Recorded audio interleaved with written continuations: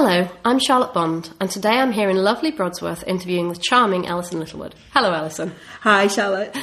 For those listeners who aren't familiar with your work, could you please give us a brief rundown of your books? Well, the first book that I had published was A Cold Season, which was essentially a horror novel based around Faustian Pact, so deals with the devil.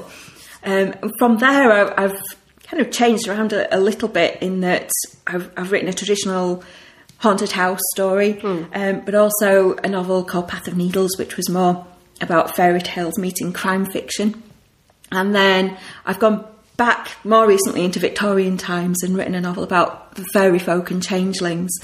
I've also written short stories for quite a lot of years and sort of been around in the independent presses.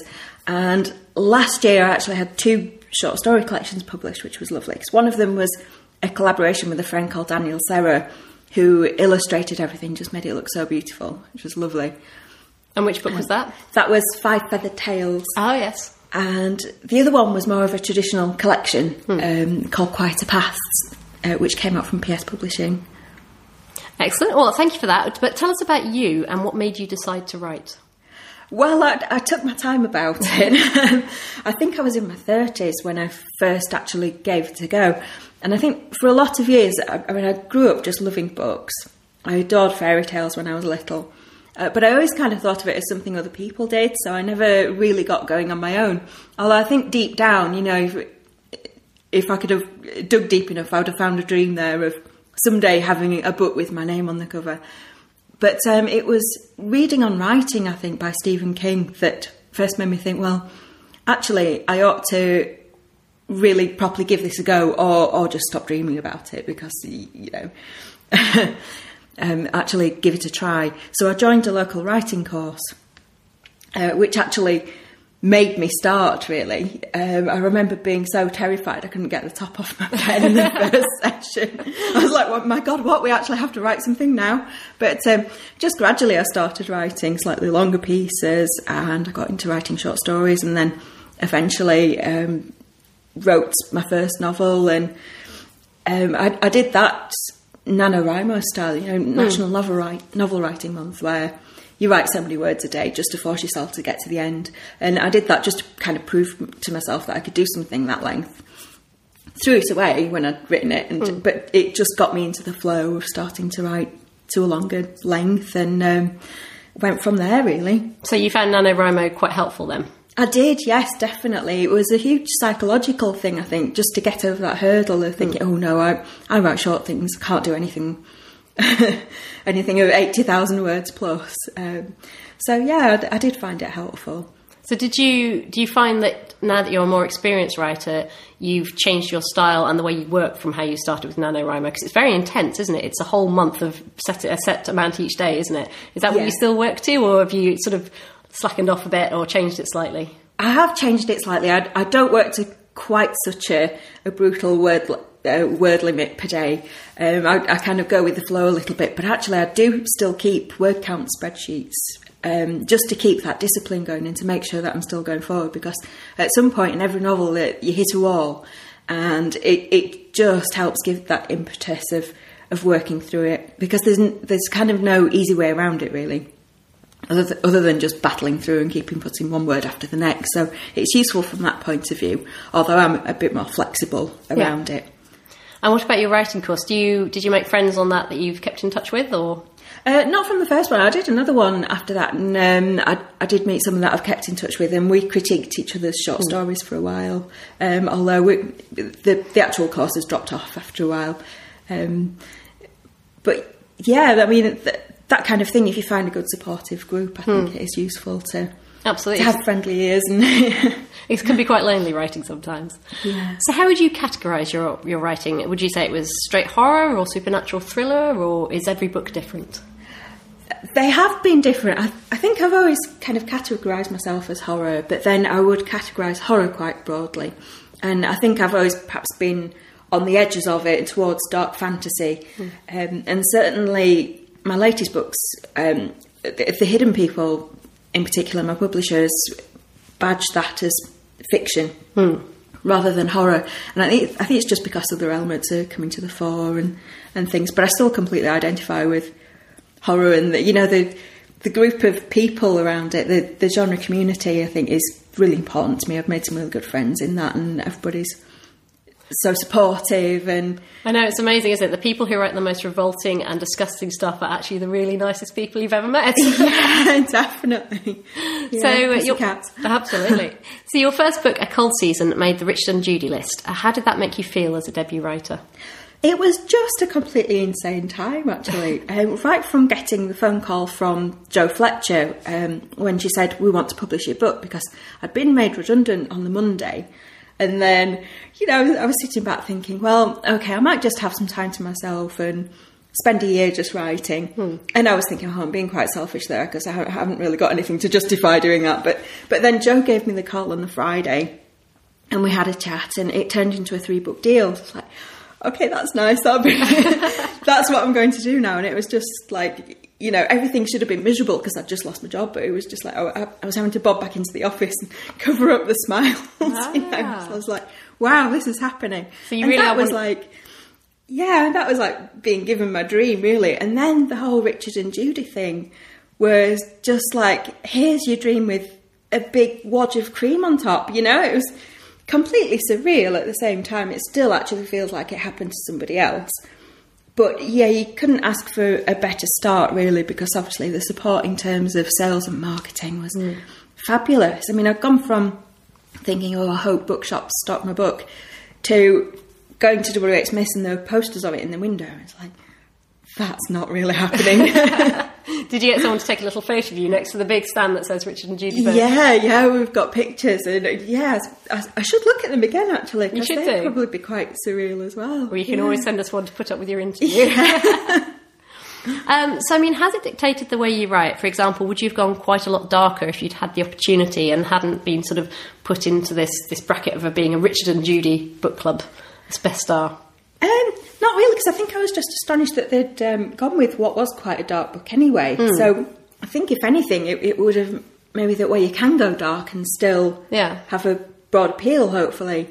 So, no, I've never really felt constrained by that at all, particularly because Jo Fletcher, she does horror, fantasy and science fiction. But she's also great at, when I've come up with ideas, like The Path of Needles was really more of a crime meets fantasy. But Jo loved the idea, and so, she's great at rolling with things and giving you bits of artistic freedom. Fantastic. She's been really good to work with. So a lot of your protagonists in your books are female. Why is that? Is it because you feel they're underrepresented, or are they just easier to write? Do you know, I didn't make a conscious decision to do that. Certainly my first couple of books are young women, actually the first 3. But it really was just coming up with a character that fitted the part in the book. So it was the ideas that came first. And in the first one, it's a young mother who's isolated with a child and having to protect him. So obviously that needed to be female. Actually, I suppose it wouldn't in a way, but... It just naturally seemed to lend itself to a young woman who was trying to establish herself with her husband away at the war and on her own. And I just naturally seemed to do that. Although The Young Quiet House switches between point of view characters, and I did do that on purpose. Actually, when I set out, I thought I don't just want to write a young woman again. Yeah. So it needed to start off again with a young woman, really. It does. But there's a male point of view then that comes in later, and it was just nice to start working in different voices again, because certainly in my short stories I've written all kinds of different voices and ages of protagonists and things. And the latest book, it's The Hidden People, has a male protagonist as well, so I seem to have moved more over to writing about men. But that's an odd one, because in a way it's a story about strong women. It's just seen through a male viewpoint, which was quite an interesting thing to play with. Well, that's what I texted you, wasn't it, when I had finished it, and went, it's really good. How did you manage to have a male protagonist and still write a book about women? It was really remarkable that he was almost the portal through which we see it all. And I mean, Albie is obviously a very strong character. He's very likeable up to a point. But it is it's his interactions with the women around him and his values as a Victorian man, and the values of society as well that they place on women that just make it fascinating. So you still managed to write a book about women, but with a man as a male protagonist. I think that's quite an achievement. Yeah, I was really glad you picked up on that, because I kind of thought while I was doing it, it was a slightly odd thing to do, because Albie's going off to investigate the death of his cousin, and really he's perhaps not the best personality to be put into that situation. Some of the women around him are actually much stronger than he is, I think. But it seemed to me reflective of the society that he's in, because Victorian society was obviously paternalistic. He's the one who's got the freedom and the agency to go off and do something like that.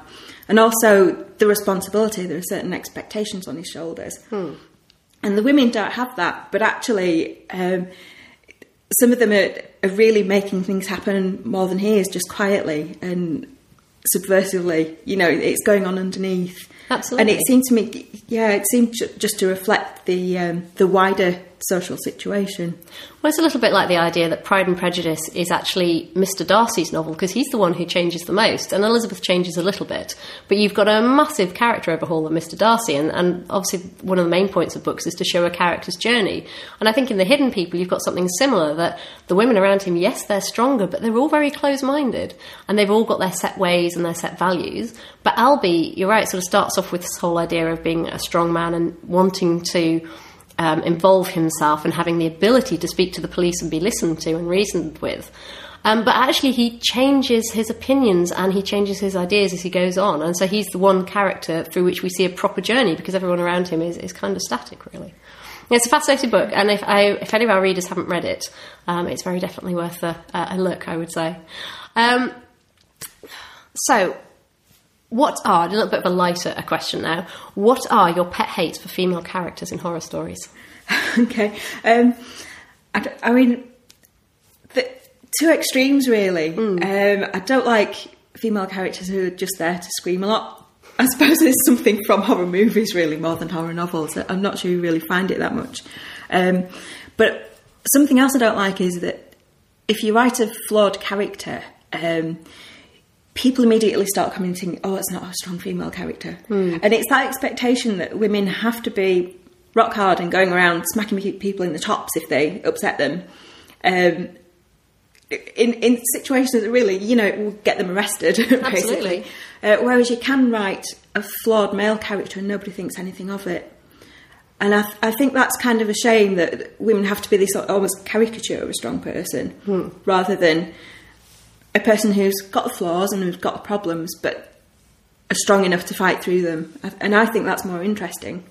It is, and what I tend to find more interesting as well is those women whose flaws and weaknesses are not children or childbirth or the desire for children. It's amazing how many books I've read, particularly those written by men, where the flawed female characters you're talking about is really strong, apart from this one desire to have kids. And it's like, well, we do have other flaws, we can explore other weaknesses, but there just doesn't seem to be much of that right at the minute.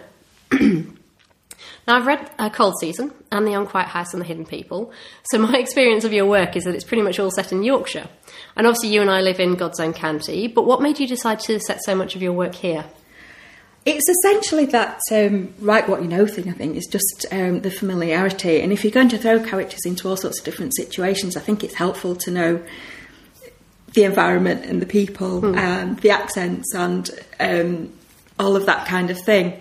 A Cold Season, the character actually starts off in Yorkshire and crosses the Pennines, so she's over in Saddleworth a lot of the time. But I wrote that when I'd been working there about 9 years, so I still felt that I knew that area well enough to do that, and that sort of journey, I was doing the commute in winter and struggling to get back home over the hills, and that went into A Cold Season quite a lot. I think there's a bit of the claustrophobia and worry about getting back home again. But it's funny because even though I was writing my novel set in Yorkshire, I've been called by different people an international writer. People who know me from my short stories, because I tend to range a bit more in those. I think I'm just kind of bold enough to set a short story in another country if I've visited it or know enough about it, whereas setting a whole novel there seemed quite daunting. Until Steve Jones asked me to write zombie apocalypse Apocalypse Now. Oh, yes. Which is set in Mexico, because he knew that I'd written short stories set in Mexico. And fortunately, the story was set in a Mexican hotel, and I thought, well, I've been and stayed in a Mexican hotel. It's not like I have to set it in some weird village in the middle of nowhere that I don't really know. And I'd sort of picked up enough of the culture and things to give that one a whirl, and just had an absolute whale of a time writing that one. I've kind of ventured out of Yorkshire there, but I'll always come back, I think, because it's home and places you know. Alison Littlewood, international author of Yorkshire and Mexico. I like it. Now, having read The Unquiet House and The Hidden People, I can also say that you've got quite a thing for the name Elizabeth and its derivatives, such as Lizzie, and also for the song All Things Bright and Beautiful. Is it coincidental that both these things appear in your novels, or do they have a special place in your heart? Well, it's really funny because you sent me these questions through a week ago because you're a good person. And I was a bit astonished when I got to this. I thought, did I do that, really? And I'd completely forgotten that I'd used them in The Unquiet House. I think I only mentioned him in there as an example of a positive sounding hymn to contrast with the one that goes, it's hard to dance with the devil on your back, just a little bit darker. When it came to The Hidden People, both of them just fit really well because Lizzie is a very old English name.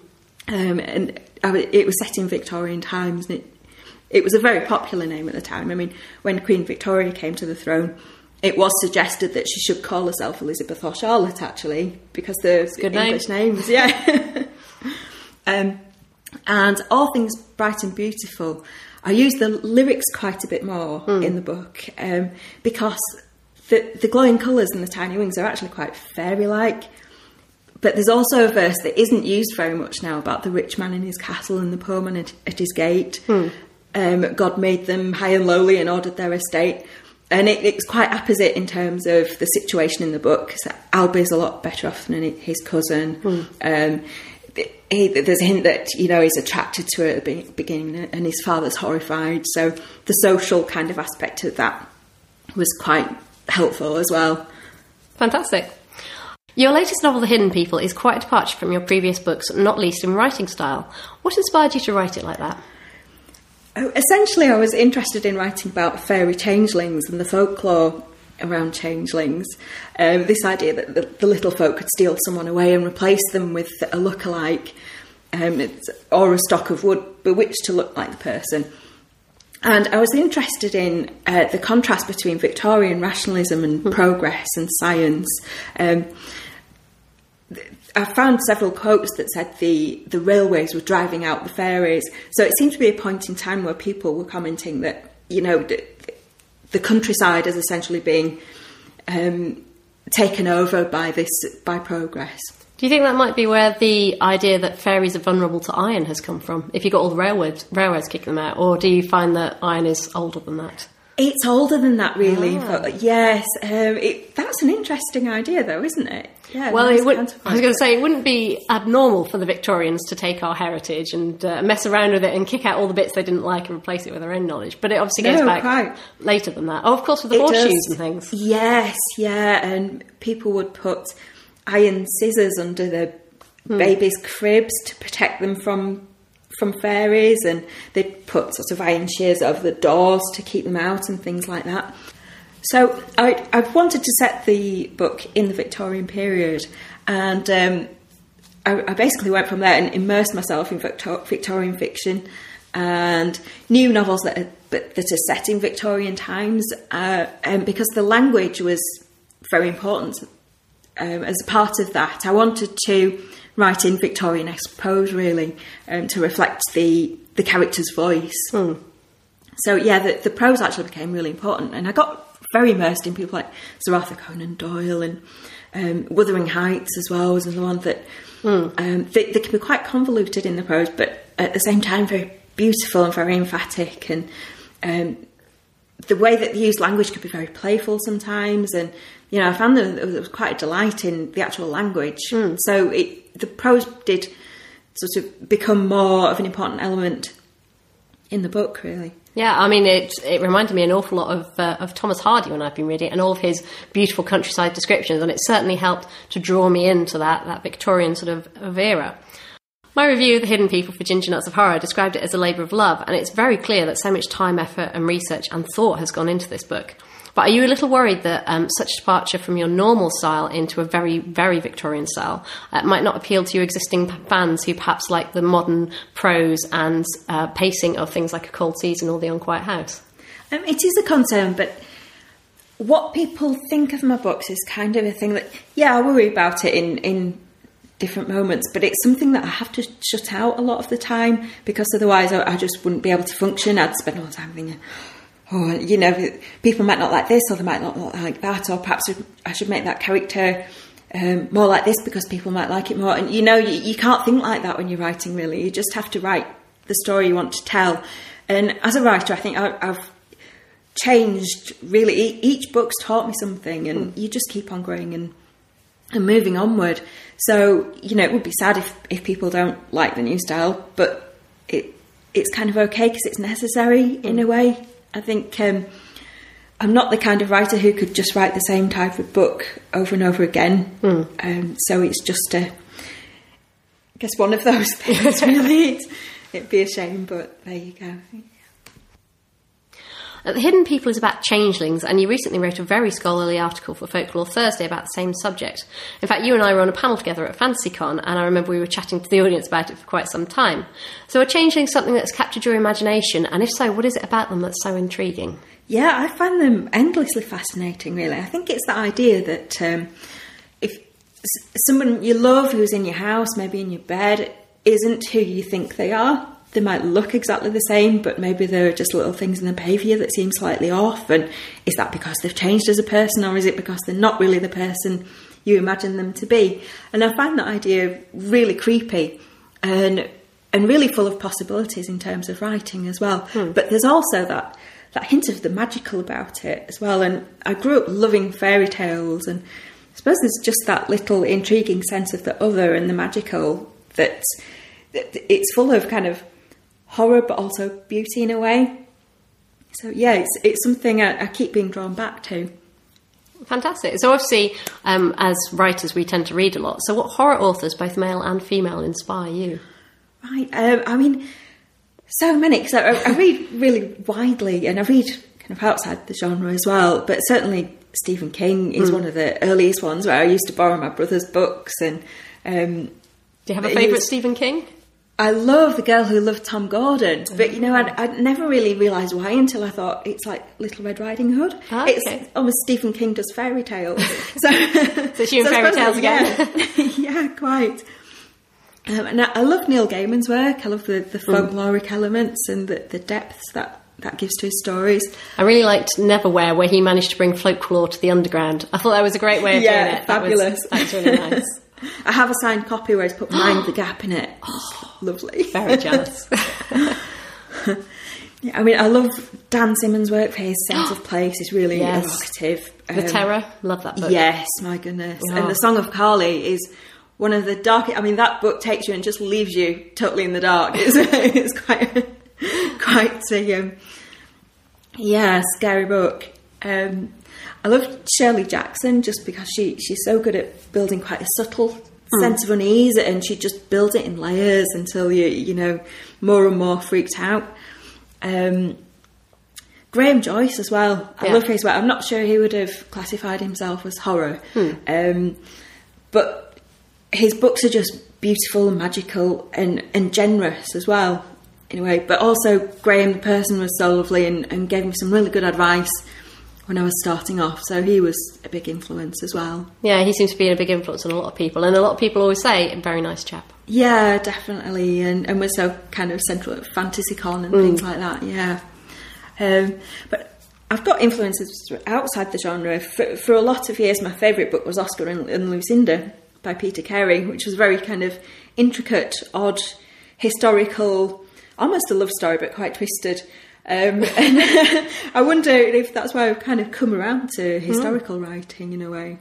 Well, certainly The Unquiet House is partly set in modern day and then obviously has flashbacks to various other places. Yeah, and then The Hidden People being completely historical. So maybe that is where you're going. Yeah, maybe I just kind of got drawn into it gradually. So what do you hope your readers will take away from your writing?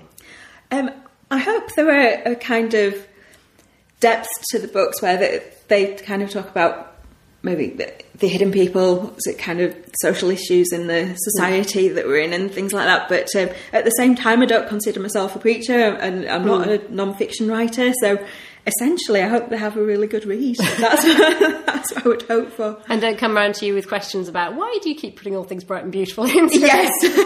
Yeah. And spotting things like that. And hope I can remember, yeah. So finally, as someone who obviously, writes about scary things, what is it that frightens you the most? Lots of things, really. I think that's why I write horror, actually. I'm one of those born worriers. What's the worst thing that could happen? I'm terrible at horror films. I'm the one who can be throwing my popcorn in the air because I really jumped. But the really serious things that scare me are things that scare most people, I think. Things like losing a loved one, what happens when we die, that kind of thing. So I think in a funny sort of way, horror, a lot of the time, isn't about the dark, it's about the light. It's about the things you love and the people you love and the threat of losing them.